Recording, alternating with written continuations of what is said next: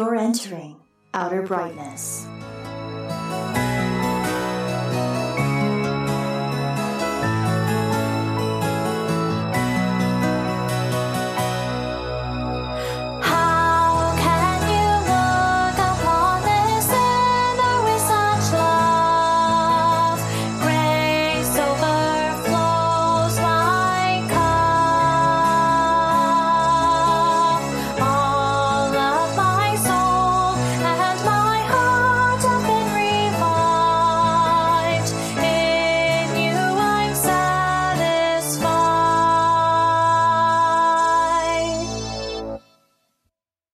Hey Fireflies, the Apostate Paul here. Welcome to this bonus episode of Outer Brightness, From Mormon to Jesus. I'm recording a new intro for this episode because since Matthew the Nuclear Calvinist and I recorded this episode on July 1st, the state of affairs has changed.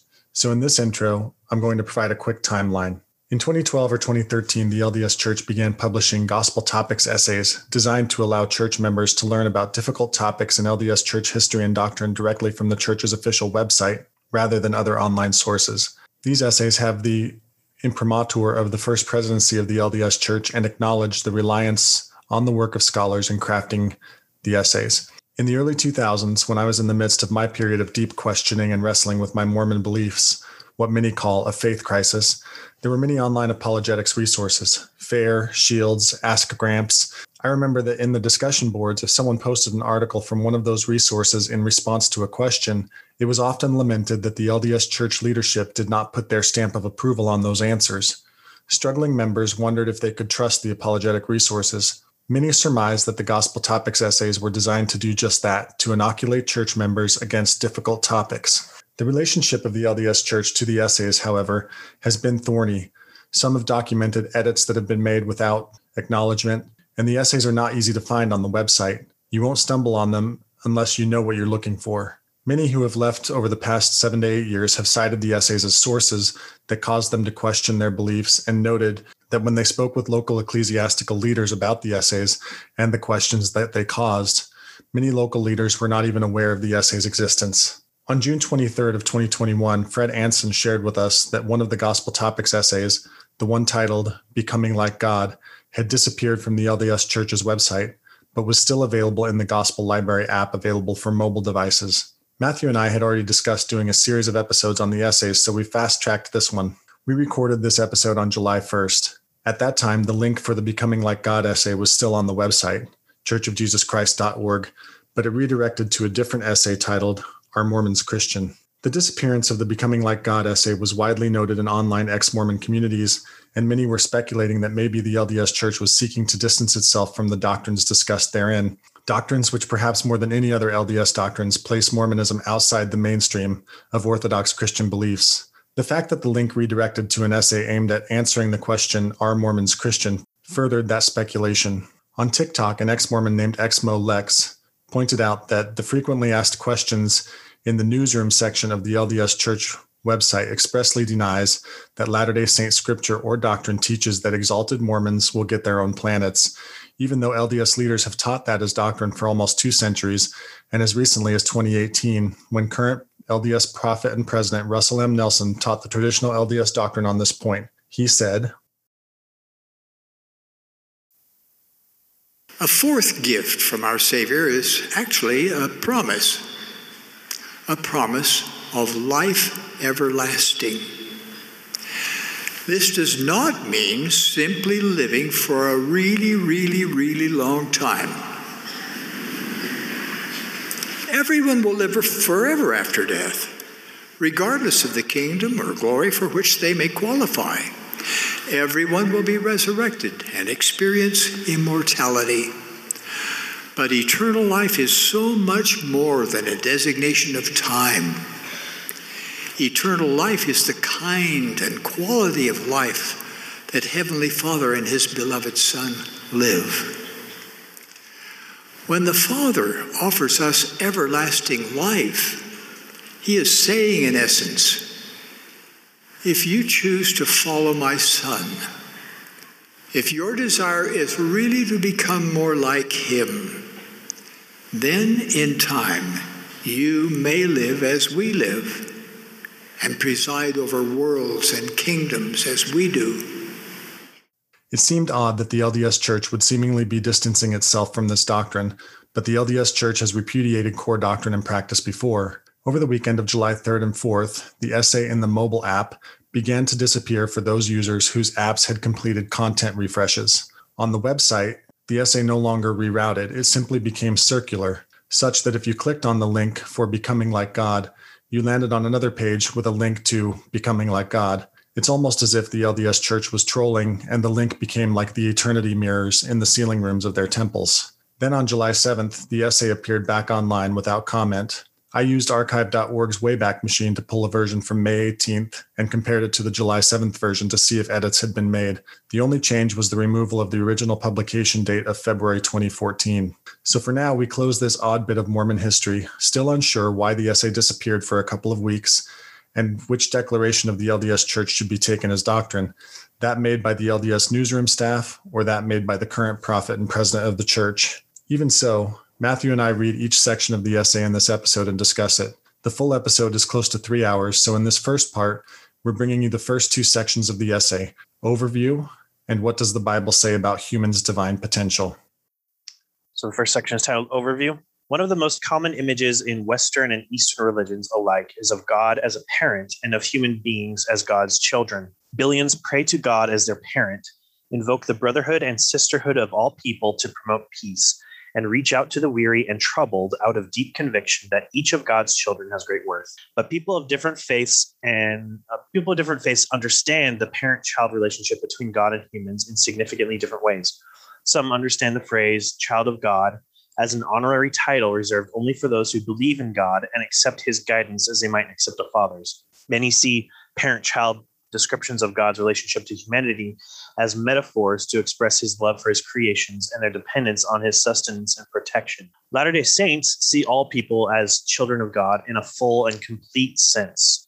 They consider every person divine in origin, nature, and potential. Each has an eternal core and is a beloved spirit son or daughter of heavenly parents. Each possesses seeds of divinity and must choose whether to live in harmony or tension with that divinity. Through the atonement of Jesus Christ, all people may progress toward perfection and ultimately realize their divine destiny, close quote. Just as a child can develop the attributes of his or her parents over time, the divine nature that humans inherit can be developed to become like their heavenly fathers. The desire to nurture the divinity in his children is one of God's attributes that most inspires, motivates, and humbles members of the church. God's loving parentage and guidance can help each willing, obedient child of God receive of his fullness and of his glory. This knowledge transforms the way Latter-day Saints see their fellow human beings.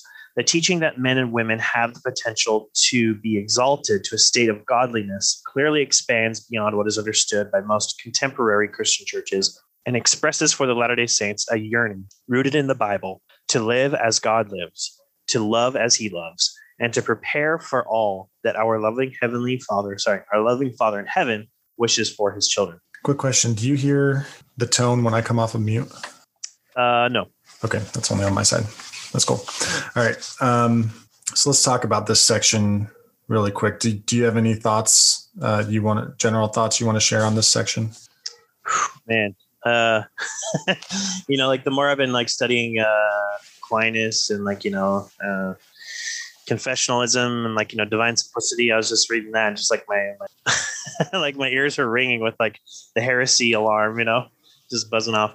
Because when you look at the early councils, when the debates over who Christ is, their view is that Christ is God because he's divine, and divinity is something that differentiates God from every other being. So in parts of this where it says that, the part where I said, Latter-day Saints see all people as children of God in a full and complete sense. They consider every person divine in origin, nature, and potential. If an early church father were to hear this, they would read that and see, oh, they're saying that we are just as much God as God is. They didn't understand the divine nature to change or to become. In that same paragraph, it says, just as a child can develop the attributes of his or her parents over time, the divine nature that humans inherit can be developed to become like their heavenly fathers. So it's they see, or at least according to this Gospel Talk, the essay, the way they're describing it is that the divine nature is something that is corrupt or imperfect, and it can become a perfected divine nature. And such a thing is like completely foreign to the entire church. So, so those are kind of thoughts that I had. Yeah, interesting. I agree with you. As I was reading through it in preparation for this episode, I noted that the essay doesn't really begin with a doctrine of God and God's nature. Rather, it begins with a doctrine of man or humanity and its potential. And so it immediately kind of took my mind to when I was first beginning to study systematic theology and reading about theocentric theologies versus anthropocentric theologies. A theocentric theology begins with God and God's nature, what kind of being God is, and then works from there to creation, humanity, sin, the fall, salvation, and ultimately the whole plan of God. But this essay, focuses immediately on kind of what Latter-day Saints see as the potential of humanity. So it kind of marks Latter-day Saint theology as an anthropocentric theology. And so what I mean by that is human-centered, right? And a lot of times when we talk to Latter-day Saints online, yes, there is a focus, as there is here in the essay, on God as parent.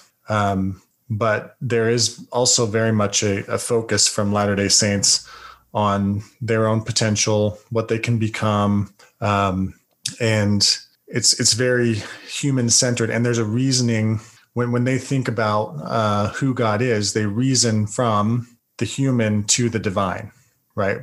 We are physical, we are alive, and we will eventually be like God, as this essay claims. And so they reason from our nature as humans to, well, God must be like that, only better, right? And that way of thinking, that way of reasoning in an anthropocentric way, in a human-centered way, is driven by their theology. It's something that they come by honestly through receiving the teachings of the Church of Jesus Christ of Latter-day Saints. I don't fault them for it, but I'd just like to call out that is what they do, and it's what I did until I no longer believed the unique truth claims of the Latter-day Saint movement and branched outside of that faith. So that's just kind of my overall initial thoughts on this section, but I wanted to kind of focus in on a couple of things that are said within as well. There's the line that says, some understand the phrase child of God as an honorary title reserved only for those who believe in God and accept his guidance as they might accept a father's. So Matthew, isn't that the biblical view that we are adopted as children of God, as kind of called out in, for example, John 1:12? Yeah, when we got to that line, I am not quite entirely sure if they're saying that if that was a direct reference to what Christians believe, or maybe they're trying to be general and say, well, not specifically Christians. But yeah, that's one thing I thought about that. But in terms of what we believe, I think it's partially true, because it sounds like, let me reread that. Let's see, as honorary title reserved only for those who believe in God and accept his guidance as they might accept a father. So it seems like it's describing that father sonhood or parent or father childhood to a Christian, if that's what it's referring to, is what Christians believe. It seems like they're saying that it's more of just like a mentor-mentee relationship, like God gives instructions and you follow them, and that's what makes you father and son. But I think the Christian view of adoption is much more than just a mentor-mentee relationship. It's we're becoming, we know God in a personal and loving way. God knows us. We strive to become like him. We love and worship him. We strive to become conformed to Christ's image, and the Holy Spirit works in us to do so, to work us to become like Christ. And so it's not just God gives us directions and we follow them. It's there is a real relationship there. There is a loving relationship there. So it's part of the way there, but not quite. What do you think about that? Yeah, I agree with that. And I would go a step further that, the big difference here is, what's being set up here in the essay is the idea that we can become like God because we are already like God by nature. There's not a creator-creature distinction between God and humanity. And so that to me is very different than, you said your heresy meters were going off. That to me is very different than what I see in the Bible. So, for example, John 1:12-13 says, "But as many as received him," referring to Jesus Christ, "to them gave he power to become the sons of God, even to them that believe on his name, which were born not of blood, nor of the will of the flesh, nor of the will of man, but of God." So when believers are adopted children of God, it's a birth from above, right? It's a birth from God, as John 1:13 says, but it's not something that we have as humans by nature. As verse 12 says, "But as many received him, to them he gave power to become the children of God." So it's something that you receive from God as grace after you have received Jesus Christ as your Savior. So Latter-day Saints are they'll commonly say that we are literally children of God. And we've talked a little bit about it before in other episodes. Matthew, what do Latter-day Saints mean when they say literally children of God? Yeah, I guess it depends on which Latter-day Saint you're talking to, but traditionally there was this view that in some form or fashion that God the Father, in conjunction with Heavenly Mother, so our heavenly parents, were in some form or fashion the literal parents of our spirits. So they don't really know how that works, but we were originally in eternity past spirit intelligences that were uncreated and eternal, just as God is uncreated and eternal. And these spirit intelligences were formed into spirit bodies by our heavenly parents. And then that became us in the pre-mortal life. So that's kind of how they were our literal parents. All right. So just want to take a quick step back a little bit. Talking again about the anthropocentric versus theocentric approach to theology. The approach you just kind of laid out there, which is the traditional Latter-day Saint view, right? Heavenly parents, in some form or fashion, we are spiritual offspring of those heavenly parents, at least the core essence of us, right? So our spirits or our intelligences are literal offspring of heavenly parents. That view, again, it's a very anthropocentric view. It reasons from what we know of existence and procreation between husband and wife, and it kind of casts that onto the heavens and onto God, right? And says God is this in nature because man is this in nature. So I want, the question as we're working through this essay, the question really is what is the truth? That's what, I think you and I, Matthew, both want Latter-day Saints to ask that question, right? What is the truth here? And the truth, what we can know of it depends on God, absolutely, and what God has revealed. I want to share a passage from The Faith Once for All, Bible Doctrine for Today, from Dr. Jack Cottrell, who I studied under at Cincinnati Bible Seminary. He says, "The reality of absolute objective truth is grounded in the fact that a transcendent creator God exists. The existence of God is thus the fundamental basis for truth. Man is finite, bound by an egocentric predicament, but God is not. God is infinite in every respect, including his knowledge. He is omniscient, he knows all things, and he knows them absolutely. His knowledge is complete and perfect. Absolute truth does exist. It is the contents of the mind of God. This difference between God and man is rooted in the fact of creation. Man is in every respect a creature, and thus is limited by nature. God alone is the creator, the eternal one who brought man and everything else into existence out of nothing, ex nihilo. The distinction between creator and creature is a unique kind of being. He transcends all the limitations by which creatures are inherently bound. The existence of the transcendent creator God is the basis of absolutes of any kind. The mind of God is the prototype of all reason and logic. His very essence is logos, word, reason, logic. And he cites John 1:1 there. He invites us to come and reason with him. And he cites Isaiah 1:18 there. His infinite consciousness includes all possible knowledge about all things without gaps or errors. Thus, everything he says about himself, about the nature of man, about right and wrong, about sin and salvation, about heaven and hell, is true. Thus, God and God alone is the source of absolute truth. Matthew, what do you think about what Dr. Cottrell says there?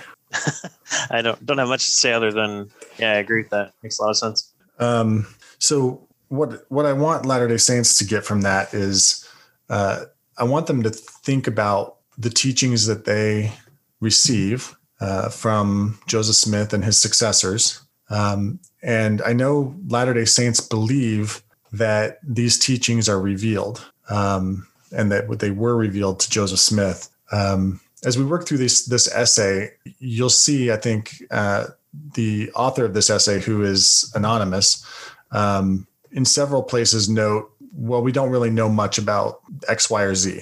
And, my question there to Latter-day Saints will be, do we really not know much about X, Y, or Z, or is the X, Y, or Z being de-emphasized? And if it's being de-emphasized, but you believe Smith was a prophet and receiving revealed truth from God, why are those things being de-emphasized? Why is the full implication of what Smith taught explicitly being de-emphasized? Let's see. So the passage in the first section that says Latter-day Saints see all people as children of God in a full and complete sense. They consider every person divine in origin, nature, and potential.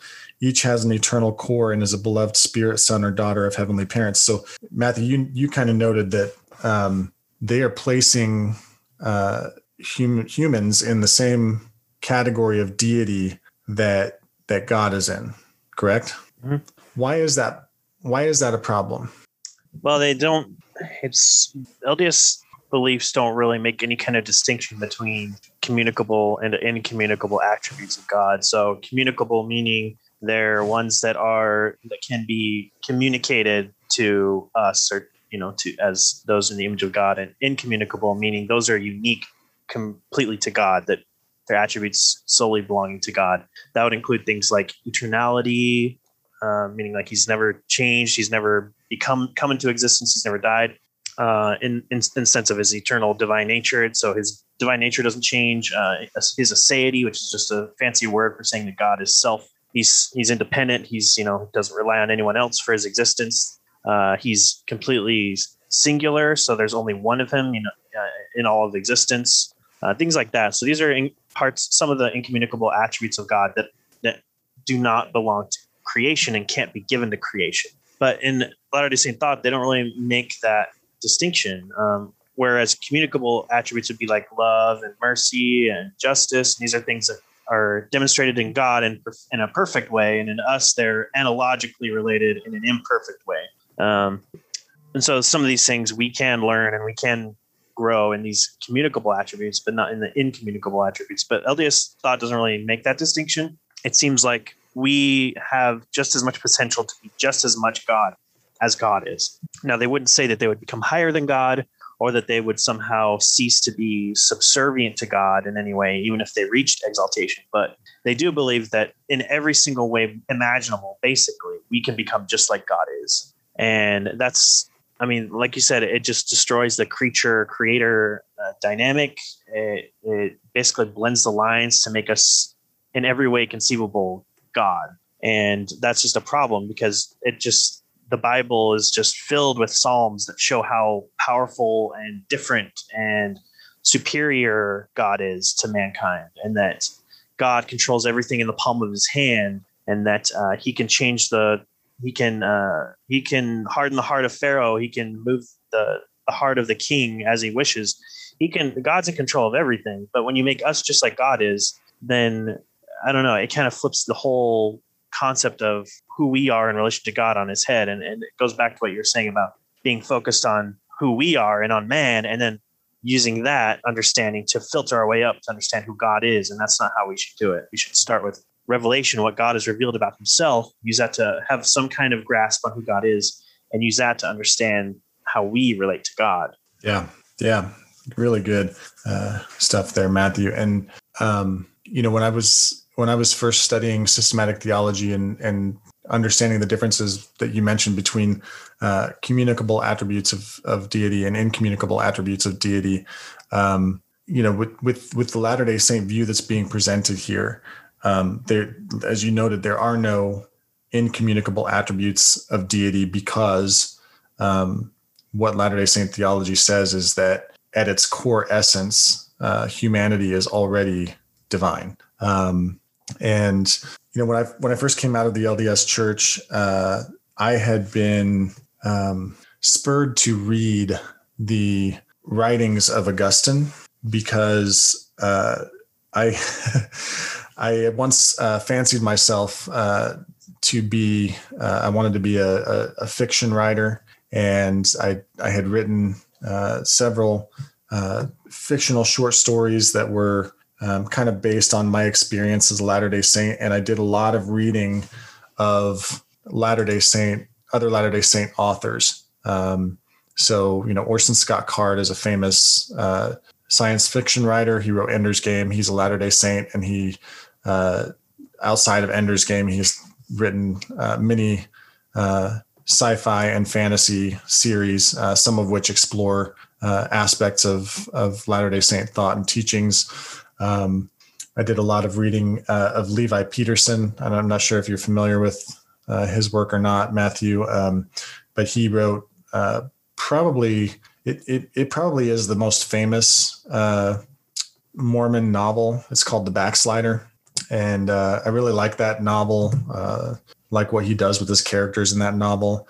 But he also has a collection of short stories called The Canyons of Grace. And in there's a story called St. Augustine. And I read that story. And, after reading that story, I wanted to read, okay, who is this St. Augustine guy and what can I learn about him?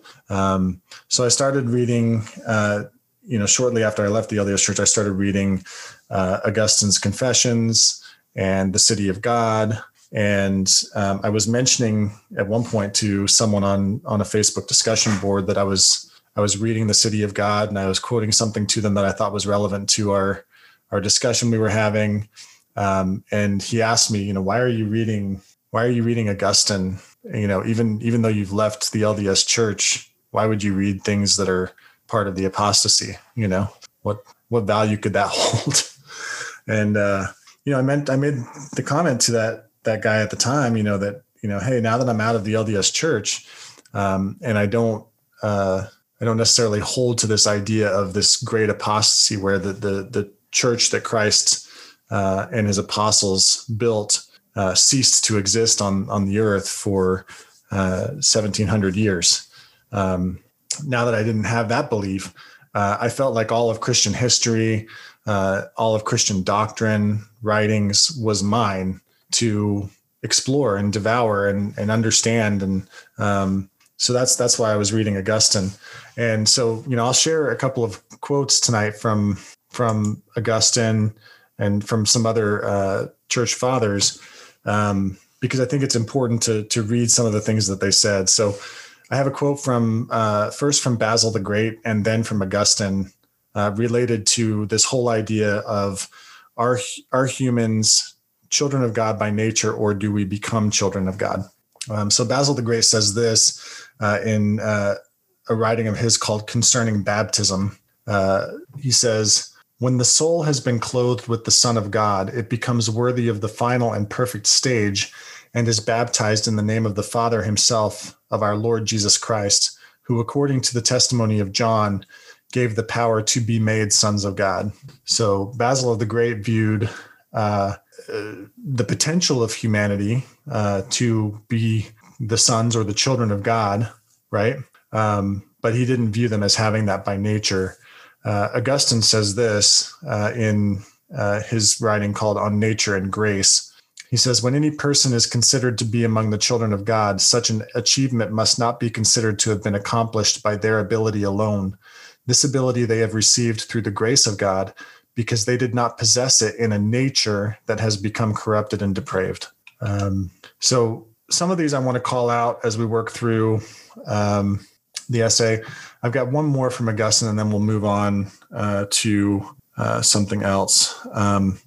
He says in Sermon 166.4, Augustine says, I mean, you are not being told not to be a human in the sense that you are to be a beast, but rather that you are to be among those to whom, quote, he gave the right to become the children of God, end quote. God, you see, wants to make you a God, not by nature, of course, like the one whom he begot, but by his gift and by adoption. For just as he, through being humbled, came to share your mortality, so through lifting you up, he brings you to share his immortality.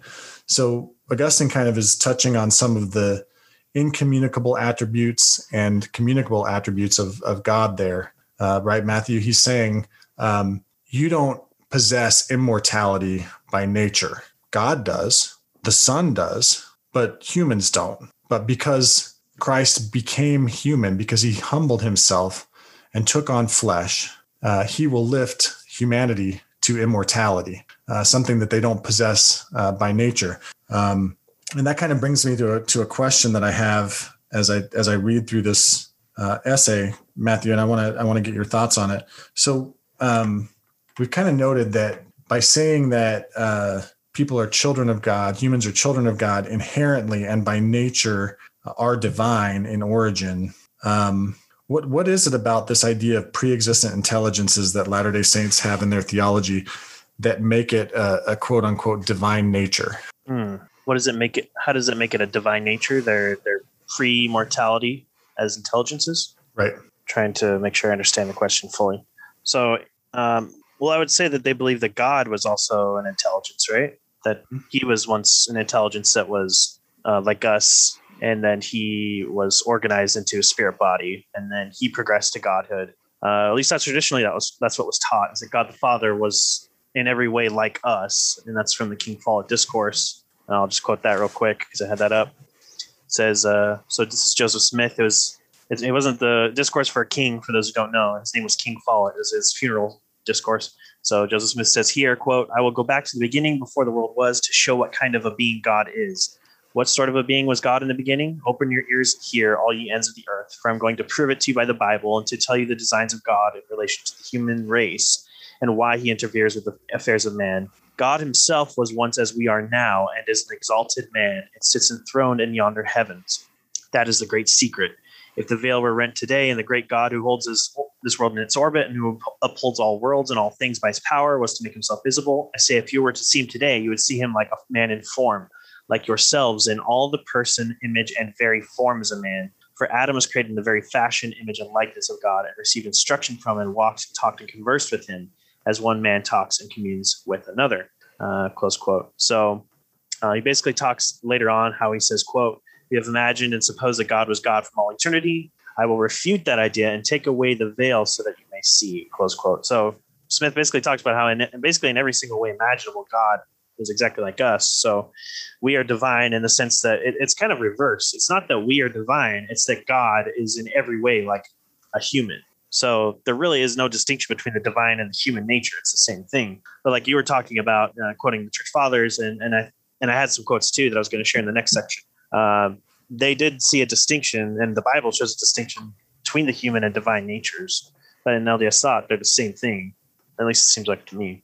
Just different in degrees, different in progression, different in perfection. So they would see that God is the perfected state of man, whereas we are in an imperfect state. Yeah, I think that's right. I think that's how they would describe it.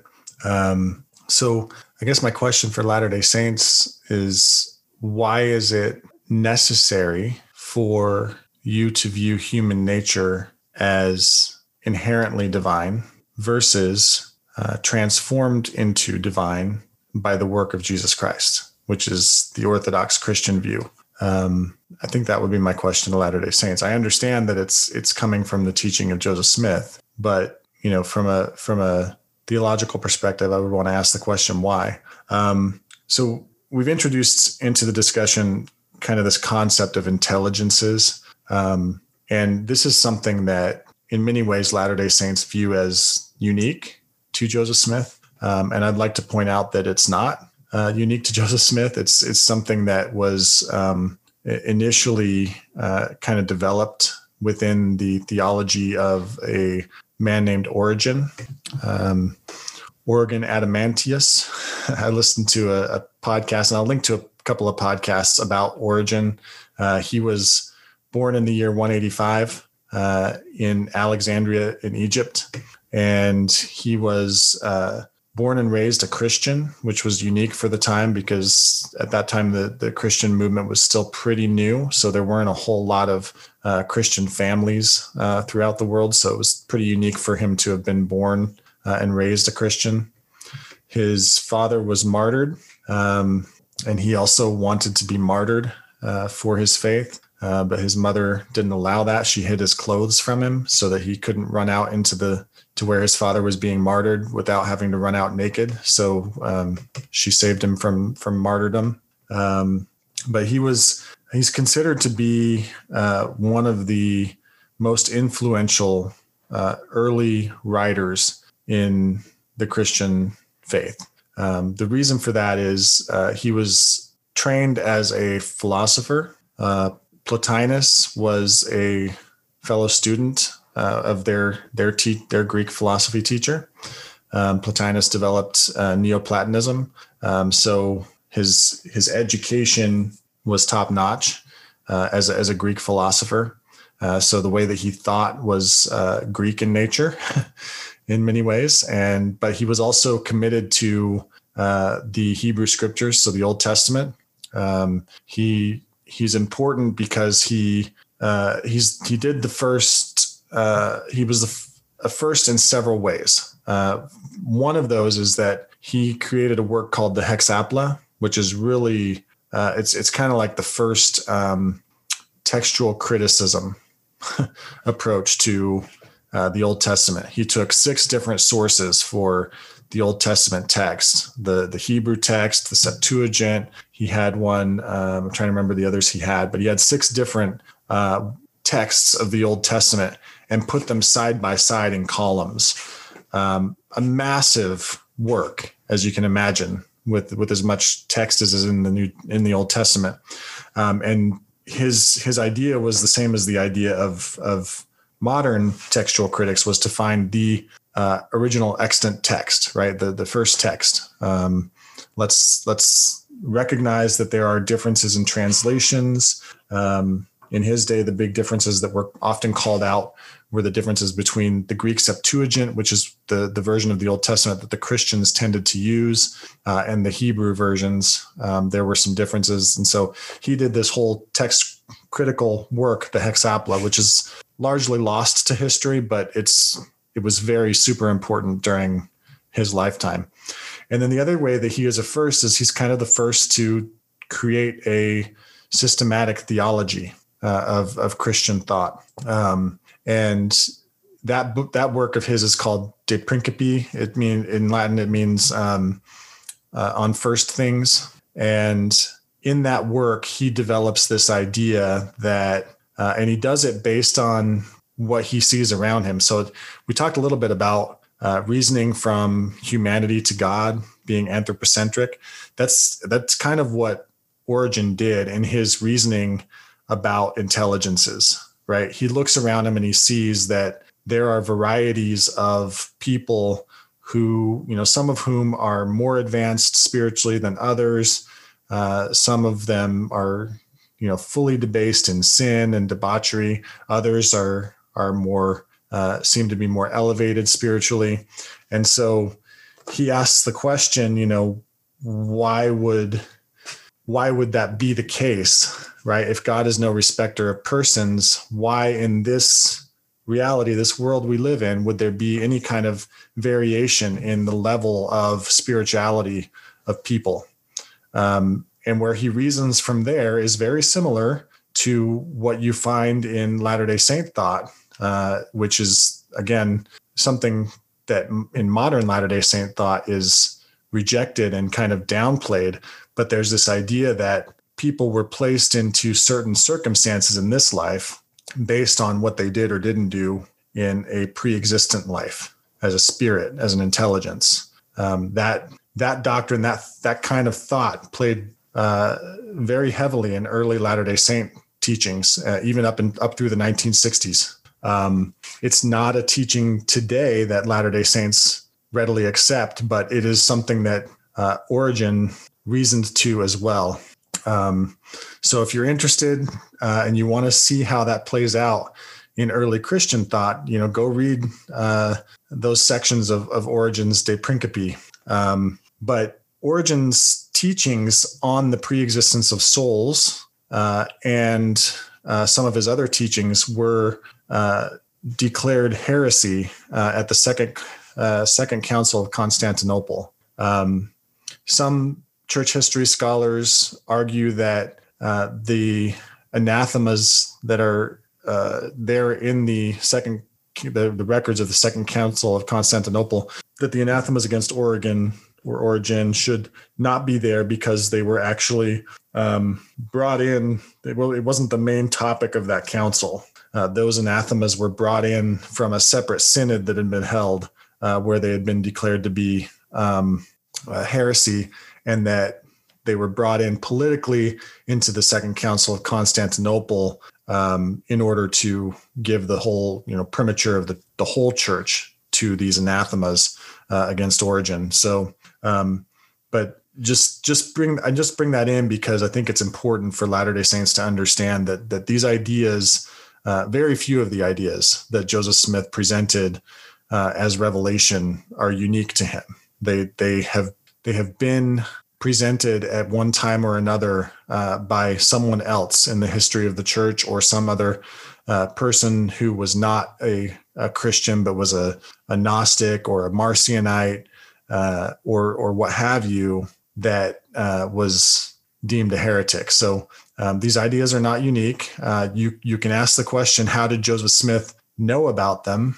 And that's a question worth investigating. But the point is that they're not unique to him. They do show up other times in Christian history. So I just talked for a long time, Matthew. I want to get your thoughts on what I said. Yeah, thanks for sharing that. Basically, we can't say for sure that Joseph Smith got this idea from Origen, but we can say for certain that he wasn't the first to have that idea. So I think it's good to show that background. I wanted to share too from the King Follett Discourse really quickly, just in case there are some LDS out there that say that we don't, that LDS don't believe that intelligences or that they are eternal with God, because, a lot of times we'll talk to LDS and they'll say, we don't believe that, even though I was taught it all my life. So here in the King Follett Discourse, just really quickly, Joseph Smith talks about the soul being eternal. So in that same discourse I shared earlier, he says, quote, "The soul, the mind of man, the immortal spirit, where did it come from? All learned men and doctors of divinity say that God created it in the beginning, but it is not so. The very idea lessens man in my estimation. We say that God himself is a self-existing being. Man does exist upon the same principles." And then later he talks about the Bible. "It does not say in the Hebrew that God created the spirit of man. It says, quote, God made man of the earth and put into him Adam's spirit, and so became a living body. The mind or the intelligence which man possesses is co-equal with God himself."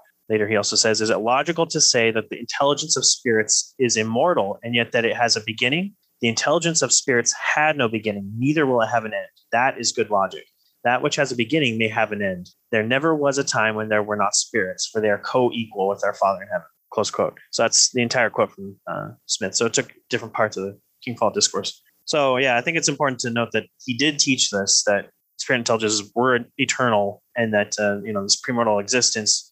And you can find that idea in Origen and in others. I don't know if Swedenborg had that idea. I know that Swedenborg was kind of a big influence on Smith. I don't really know much about his theology, but maybe that's a potential source of his views on, an inspiration for his views on, the premortal existence. But we'll talk a little bit more. The essay talks about where he got this first idea about premortal existence. They say that the Book of Mormon could have been a source of that. But yeah, it's a lot of interesting stuff. You're listening to Outer Brightness, a podcast for post-Mormons who are drawn by God to walk with Jesus rather than turn away. Outer brightness, outer brightness, outer brightness, outer brightness. There's no weeping and wailing and gnashing of teeth here, except when Michael's hangry, that is, hangry, that is, hangry, that is. We were all born and raised in the Church of Jesus Christ of Latter-day Saints, headquartered in Salt Lake City, Utah, more commonly referred to as the Mormon faith. All of us have left that religion and have been drawn to faith in Jesus Christ based on biblical teachings. The name of our podcast, Outer Brightness, reflects John 1:9, which calls Jesus the true light, which gives light to everyone. We have found life beyond Mormonism to be brighter than we were told it would be, and the light we have is not our own. It comes to us from without, thus Outer Brightness. Our purpose is to share our journeys of faith and what God has done in drawing us to His Son. We have conversations about all aspects of that transition, the fears, challenges, joys, and everything in between. We're glad you found us, and we hope you'll stick around. All right, so we've covered the overview. We'll jump into the next section of the essay. What does the Bible say about humans' divine potential? Several biblical passages intimate that humans can become like God. The likeness of humans to God is emphasized in the first chapter of Genesis. God said, "Let us make man in our image, after our likeness." So God created man in his own image. In the image of God created he him. Male and female created he them. After Adam and Eve partook of the fruit of the tree of knowledge of good and evil, God said they had, quote, become as one of us, end quote, suggesting that a process of approaching godliness was already underway. Later in the Old Testament, a passage in the book of Psalms declares, quote, "I have said ye are gods, and all of you are children of the Most High," end quote. New Testament passages also point to this doctrine. When Jesus was accused of blasphemy on the grounds that, quote, "Thou being a man makest thyself God," end quote, he responded, echoing Psalms, quote, Is it not written in your law, I said ye are gods," end quote. In the Sermon on the Mount, Jesus commanded his disciples to become perfect, even as your Father which is in heaven is perfect. In turn, the Apostle Peter referred to the Savior's exceeding great and precious promises that we might become partakers of the divine nature. The Apostle Paul taught that we are the offspring of God and emphasized that as such, we are the children of God, and if children, then heirs, heirs of God, and joint heirs with Christ. The book of Revelation contains a promise from Jesus Christ that to him that overcometh I will grant to sit with me in my throne, even as I also overcame and am set down with my Father in his throne. These passages can be interpreted in different ways, yet by viewing them through the clarifying lens of revelations received by Joseph Smith, Latter-day Saints see these scriptures as straightforward expressions of humanity's divine nature and potential. Many other Christians read the same passages far more metaphorically because they experience the Bible through the lens of doctrinal interpretations that developed over time after the period described in the New Testament. All right, Matthew, thoughts on that section? Let's see. So, this is kind of what we were taught, at least from what I recall. This is kind of like the standard presentation of how man is like God based on biblical passages, and that's what a lot of Latter-day Saints will use also in our discussion groups, and missionaries will share these same passages and use these kind of same lines of logic. There's a lot we could talk about here. I've got a lot of tabs up. Oh shoot, I just closed one. But there are some. I was reading quotes about people in church history kind of use that same quote in a similar way, where they would say these quotes about how you are gods, and taking that to mean that you can become like God. I was reading a quote from Irenaeus. He said that God had become what we are, that he might bring us to be even what he is himself. Close quote. And then he added, quote, "Do we cast blame on him, God, because we are not made gods from the beginning, but were at first created merely as men and then later as gods? Although God has adopted this course out of his pure benevolence, that no one may charge him with discrimination or stinginess, he declares, I have said ye are gods, and all of you are sons of the Most High. For it is necessary at first that nature be exhibited, then after that what was mortal would be conquered and swallowed up in immortality." So, there are people in church history, I think, that quote that Psalm 82, right? That says you are gods, and use that to demonstrate, or in the belief that God created us to become to become gods. Let's see. There's another quote I had. Clement of Alexandria. He said, "Yeah, I say the word of God became a man so that you might learn from a man how to become a god." And I think that's a very similar quote to Athanasius. I think we've quoted that already. where he said the word was made flesh in order that we might be made gods. So there's this concept of using those same passages in a sense, but there's always this fundamental different understanding of who God is. They didn't look at this and say, oh, God must be exactly like us, just in a better perfected form. So maybe we'll get more into that in the next section when we talk about church history. Yeah, but, can you read that first quote you wrote? I think it was from Irenaeus. Can you read that again? Because he makes that point, right? That there's a difference. Yeah. So let's see, Irenaeus. So he was from 130 to 202.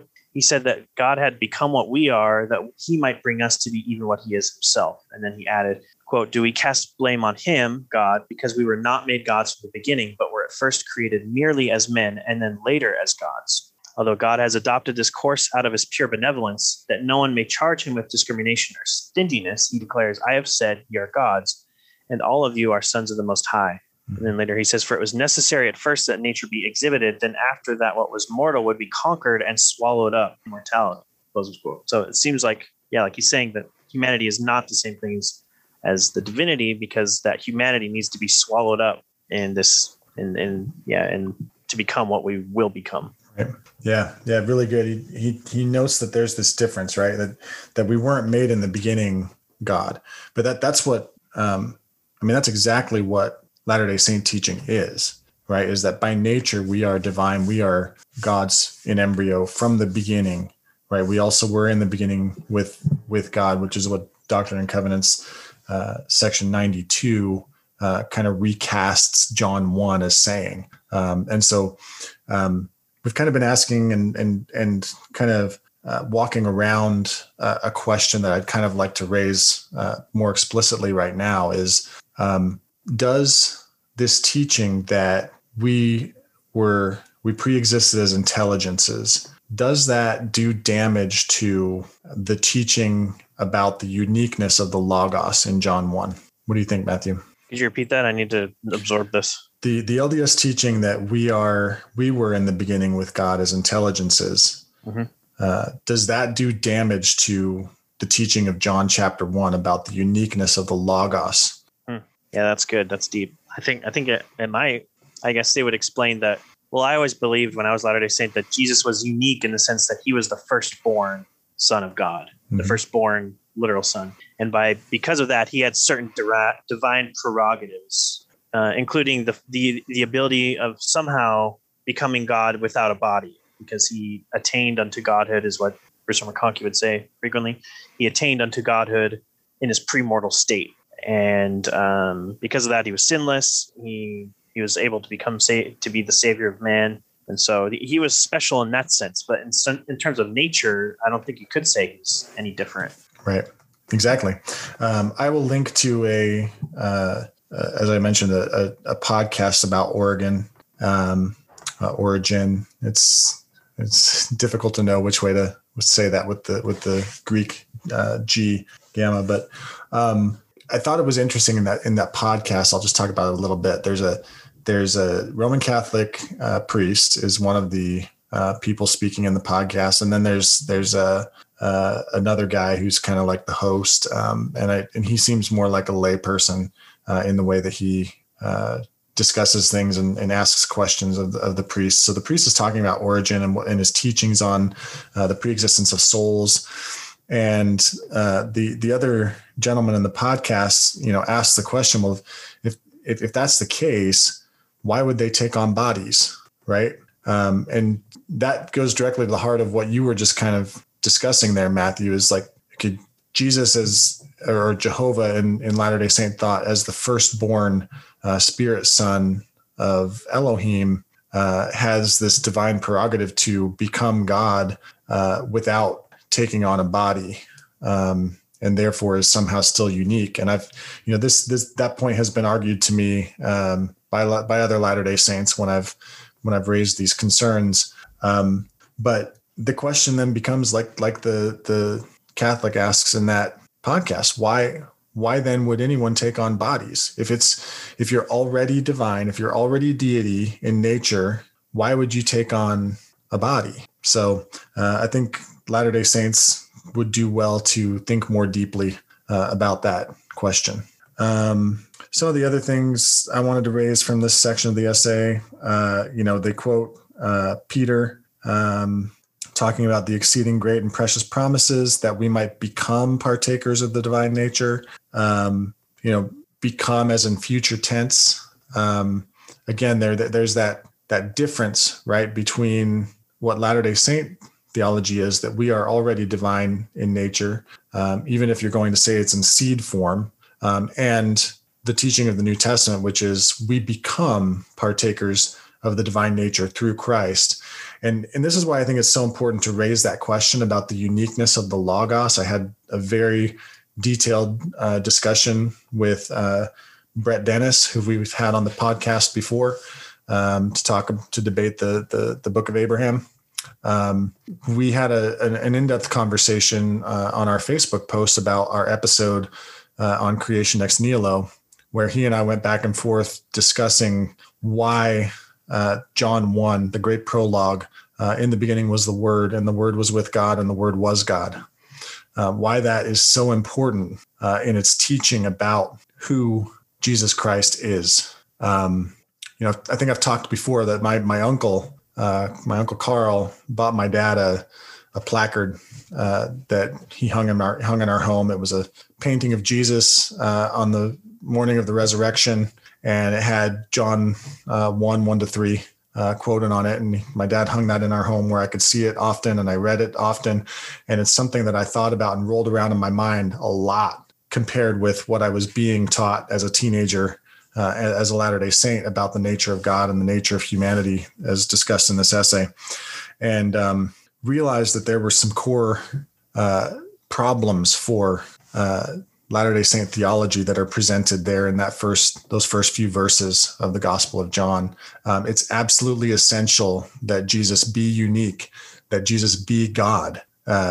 Humanity cannot be raised to divinity, cannot be raised to immortality, except God come down among us and raise. And the church fathers are very explicit about this. They understood what John was teaching there. Brett ultimately landed when I asked him directly is do you view the Logos as unique? And he said, no, absolutely not. To me, that is a major problem for your theology, because if Jesus is not the unique Son of God, there is no salvation. So the issues that are wrapped up in this essay are pretty severe. The other question I have for you, Matthew, is, they quote from a number of passages here in this section. John 10:33-34, Matthew 5:48, 2 Peter 1:4, Acts 17:29, Romans 8:16-17, and Revelation 3:21. We don't need to look them up and go through them each, I don't think, because they're quoted here, but they kind of brush off Christian understanding of these passages by saying that Christians generally understand these more metaphorically. So I'm going to ask you, do you understand these passages more metaphorically as a Christian? So like the passages were like in John 10, where he quotes Psalm 82 and he says, "You're gods" and all that. I'm not sure if I don't know. Each one has its own context, so it's kind of hard to really describe all of them. I go back and forth in terms of how to interpret Psalm 82, but at the same time, I understand it in the sense that when God speaks of gods, or the sons of God, when the Old Testament talks about the sons of God, it never refers to them as being of the same species or order or likeness as Yahweh, the God of Israel. He's a completely different kind, a unique type of being. So when we talk about these gods or these sons of God, he's not referring to them as if they were of the same order or likeness. They're seen as these subordinate beings, these spiritual creations that are they're subordinate to God's authority and sovereignty. And so we have to understand it in that context, instead of saying, oh, here's the word God, so that must be talking just like the God of all creation. We have to take everything in its proper context. And so and the way Jesus used Psalm 82, it could be understood in multiple ways, but it could be understood to say that Jesus was quoting that to say that, okay, it's saying that you, whether it's talking about all of humanity or you as judges in Israel, you in some sense can be called gods. So why is it wrong for me to take on the title, the Son of God? So whether it's saying that you are gods in terms of speaking, of men, or if it's talking about judges in Israel were called gods because they sat in judgment over Israel and as if they were in the place of God. And so why, if it's okay for you to be called gods, why is it wrong for me to call myself the Son of God? That's kind of one way that's been interpreted. So I don't know. I can't really say if it's metaphorical or analogical. It's more just like having an understanding of what does it mean? What does the word gods in that context actually, it's like, I don't know. It kind of bugs me sometimes when you talk with, like, even with some other Christians, like in their particular understanding of a passage, they'll be like, well, just read it. You either believe it or you don't believe it, as if like there's no interpretation required, and sometimes that kind of bothers me. So a lot of times when that happens with LDS, they say, well, do you believe it or not? You are gods. Do you believe you're a god or not? I'm like, well, it's a little bit deeper than that. It's not just, are you a god or not? You have to define the terms. You have to take in all your presuppositions as the background of how you understand that text. So I don't know. I didn't really give a solid answer, but it's a complicated issue. So I just wanted to kind of call out that I don't think it's right for the essay to claim that Christians read these same passages far more metaphorically. I don't think Christians have a theology of glorification of believers, sanctification and ultimate glorification of believers through Christ. And so, to say that we only view these passages, the passages that speak of human potential in Christ, as metaphorical, I don't think that's correct. With regards to the DNC, or not the DNC, the Psalm 82 passage, and where Jesus quotes that in John 10 to those who were critiquing him for taking on the title of Son of God. If he is quoting that to say, look, your law says that you're God's too, so why are you upset at me for saying I'm just one of you? That doesn't make any kind of sense, right? He recognizes that they recognize that he is making a claim about his uniqueness, and he's going to the Old Testament to show them that it makes sense for him to claim this. Now, why it would make sense for him to claim that about Psalm 82 is a question that you can get into quite a bit. There are various views of scholars. Some scholars believe that they were human judges in Israel that were being condemned in Psalm 82. Other scholars believe that they were angels being condemned there in Psalm 82, angels who had been given by God certain responsibilities over peoples of the earth. And so, and that all under the authority of Yahweh, as you were saying, as a unique, uniquely natured being, compared with angels. So, various ways of interpreting that, but it doesn't make sense to me that Jesus would be claiming, hey, I'm just one of you, which is ultimately the way Latter-day Saints read it. Yeah. And even Eastern Orthodox, I haven't read really long treatises, but like when I read introductions to the doctrine of theosis, a lot of times they'll quote that same passage. And so they'll use that in kind of that's a similar context. But Eastern Orthodox are still very Trinitarian. They don't believe that Jesus was saying, as you were saying, that hey, I'm just like you. I'm exactly like you. I'm a God just like you. Like you're a God. We're all divine. They don't say that. They have a very strong Trinitarian theology.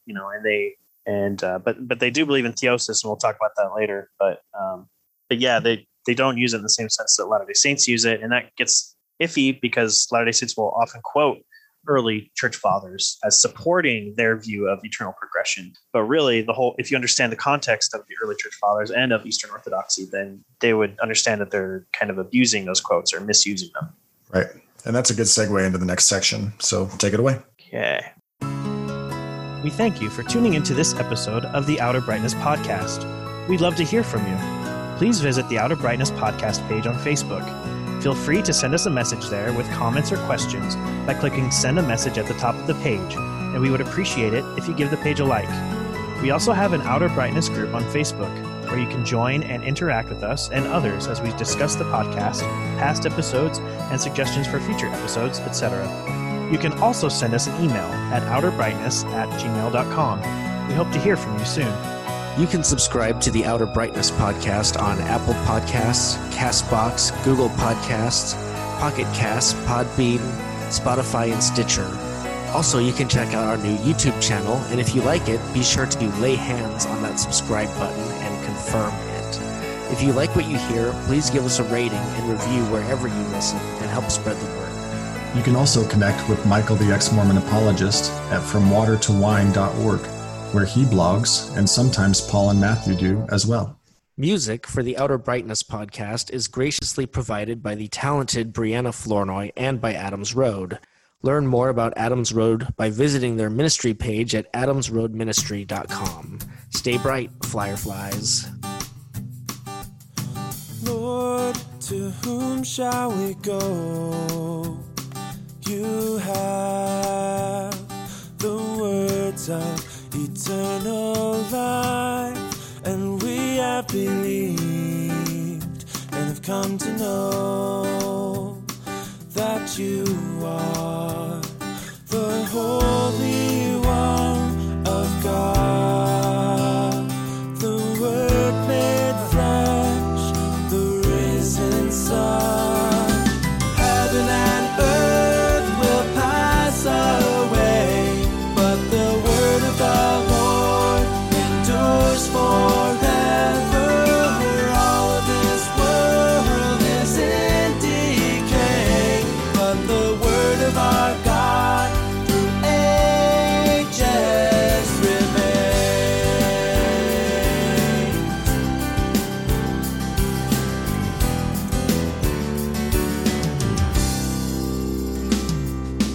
Lord, you promised that we, as your church, would remain upon this rock, and the gates of hell will not prevail.